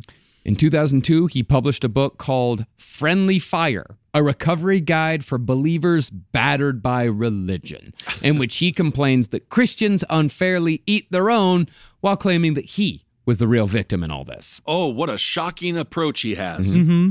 Today, he has a barely watched YouTube channel, still wearing that dumbass fucking earring, and still complaining that he's been treated unfairly. Hey, listen, that was the one thing he was allowed to keep. The divorce earring. number 4. Like, that was huge. He was allowed to have that. And, you know... Actually, the divorce number 4, he's still married to Sue. That one worked out. Okay. After that was the divorce number 1. That was divorce number 1, so yeah. Okay. Yeah. But he also abandoned the humor. I will say he's not doing the shtick anymore. He's very serious now. He's very how would you put it? Cowed? Is he? How would you put it? Like he no longer tries telling jokes. He's just this dead-faced, droopy dog motherfucker. He looks tired. He looks very tired. Yeah, lies wear you down. Mm-hmm. But thankfully, even though some churches still book Mike Warnke for engagements, he never fully recovered from the Cornerstone scandal, and thankfully even stays out of the modern satanic panic known as QAnon. I mean, we haven't gone to his church. Yeah. If you go to his church, I don't know what he'll say in his sermons and shit. At least his YouTube channel doesn't talk about it all the fucking time. He actually could have put himself forth as a figure in QAnon, saying, I saw this, I saw that, this is around, this is the Illuminati, yes, these people. Yeah, I saw Hillary Clinton at a meeting in 1986, what of it? He is going for the reasonable preacher now. Yeah. But even so, even though he doesn't talk about QAnon and all that shit, I think that Mike Warnke is one of those secret architects of culture that we sometimes discuss. A man that's ironically in the same league as actual occultists like Aleister Crowley and Madame Blavatsky when it comes to how much influence their actions had on the future. Because in his own way, Mike Warnke, through all of this, has become a student of the occult. Yeah, he created his own reality. And he really did walk the walk. He did it. He transformed people's minds. He entranced people. This is not unlike what people do across any one of these, not just like in the occult, L. Ron Hubbard, these type of people that go and like, he has a capital C charismatic ability about him, and people are attracted to him, and he uses it both for I guess there has to be some vague good in this for some people, like people who got recovered out of like heinous drug addictions, that kind of stuff. Like I don't even think Warnke helped those ones because I think he just took all their money. I mean, I doubt it. I fucking doubt it. I'm just trying to like I get it now. I understand both what you're sides saying. it a little bit, but yeah, honestly, when it comes out, but this is not about, and this is not, again, you do whatever you got to do in this world to survive. Even Japusa, same thing. Sure. They're all trying to grow and change. Japusa's like they created again another accountability bureau, and they split it up they split up the top, and they started looking to make sure that they're trying to do what they say. They're putting more of an effort to make sure that kids aren't being mistreated by the system. Don't tread on me. I won't tread on you. A lot of people with the "Don't tread on me" flags literally tread on people as they have their caravans down the middle of your street. Like, that's a car tread. Can you please stop? So, I still also believe that any group that tears apart your family is not trying to do a single fucking thing good for you. No, you need to keep your kids, unless you're being taken by CPS for a specific reason. Man, when it comes down to it, no one's supposed to fucking split up your family and then give you a new name and a new life. And that's cult. Yeah. Well, without Mike Warnke, the satanic panic would not have had that air of reality from the perpetrator side instead of just the victim side. And therefore, it might not have caught on so hard. And had the satanic panic not caught on, we might not have had QAnon. And QAnon is undoubtedly the most influential conspiracy narrative since the Protocols of the Elders of Zion. And Oprah would not have had a television show. Yeah. She loved it. But what that means is that culturally, this dumb, dumpy dickhead may very well be one of the most consequential negative figures in modern American history. And it all came about because one little boy wanted to be anyone but himself. That's how it is sometimes, isn't it? The tale of Mike Warnke. There, but for the grace of Satan go I. Sure, very, very, very positive message there. use your powers for good, because that's one of the sad things when it comes to all of this stuff. He did have a talent, honestly, to be able to orate and be able to stand on that stage for as long as he did. He did have some skill. He had a skill set, and he could have used his powers for something that was good, as opposed to being a complete and utter con man. Hey, man, go ahead. You know, if you want to just get nerdy about it and you want to do some self-transformation shit, read the Kabbalion, right? Like read anything about the actual rituals of the Order of the Golden Dawn. There's stuff in there that it can inspire you to grow to be a different, better, more effective person. Same thing, like even the nerdy shit within the Temple of Set. Someone a long time ago sent me a book of their rituals, and there's a lot of really interesting stuff in there that he stole from Aleister Crowley, and he made into his own Eddie Munster style of preaching. You know what else is just a book of rituals? A cookbook. So go have dinner with your family. Have dinner by yourself. Cook. Do something. Have fun. All right, everyone. Well, thank you so much for listening to this unique series. I don't think anyone has given Warnke this amount of time in probably 40 years. Not since 1992. Yep, so it's been a while. It means a lot, though, you guys who are here as a part of this journey. And next week, we're getting into some fucking blood. Yes, hope everyone is having a great October so far, watching some horror movies. It's just so fun.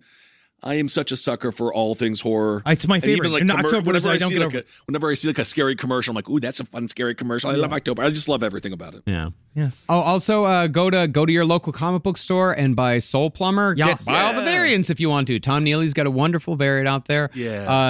So if you can't get to a comic book store, though, you can go to DC Universe and get a month subscription for free using the code Soul Plumber. Yeah, awesome. But that's only if you cannot make it to a local comic book store. If you have a local comic book store, go support these small businesses and pick up other great fucking horror comics while you're there for October. Pick up Ice Cream Man, Department of Truth, Immortal Hulk. Pick up the first trades of all those. They're fantastic and genuinely scary. And thanks to John McRae for all of his unbelievable work. And PJ Holden, who did also incredible work, too. Yeah. And Mike Spicer did all the great coloring. It's pretty wonderful. And guys, also support Spring Hill Jack Coffee. Go and buy some of that Mothman blend. Go down there. Those boys, they roasting them beans so fucking long. They're out there, the fires are raging. What a great ad you've given them. Get them beans inside your fucking mouth. Yes, indeed. It is the definition of a family business, and we're so happy to help out whenever we can. It just goes to show you, do something, do it with quality, and things can work out. And again, a shout out to another small company, Nike. Yeah. If you can get out there and help these kids, these kids are working so hard. Show them that you appreciate their work. Buy some of these shoes. Buy some Nikes, absolutely. And of course, our weed. Speaking of small businesses, get it wherever it's sold in the stores. Oh, and next week, the season 2 of No Dogs in Space is released on Tuesday. So that's going to be available wherever podcasts are available. It's going to be the start of a 5-part series on the Velvet Underground. All right, can't wait for that, and keep on supporting all the shows here on the Last Podcast Network. Okay, everyone, hope you're happy and healthy out there. Hail yourselves! Hail Satan! Hail Yin! Congratulations! Today's one of those days where I really feel the Hail Satan. Yeah, you feel it? Yeah, you're inspired. Warnke inspired. You got Warnke'd. I did. God, that's the thing, man, is that he's going to be so happy that the one Satanist finally came for him. Yeah, like one. It's here for you. It's here for this is it. Yeah. I'm sorry. I wish it could be scarier for you. You guys should do a body off. I would like to see it. This show is made possible by listeners like you. Thanks to our ad sponsors, you can support our shows by supporting them. For more shows like the one you just listened to, go to lastpodcastnetwork.com.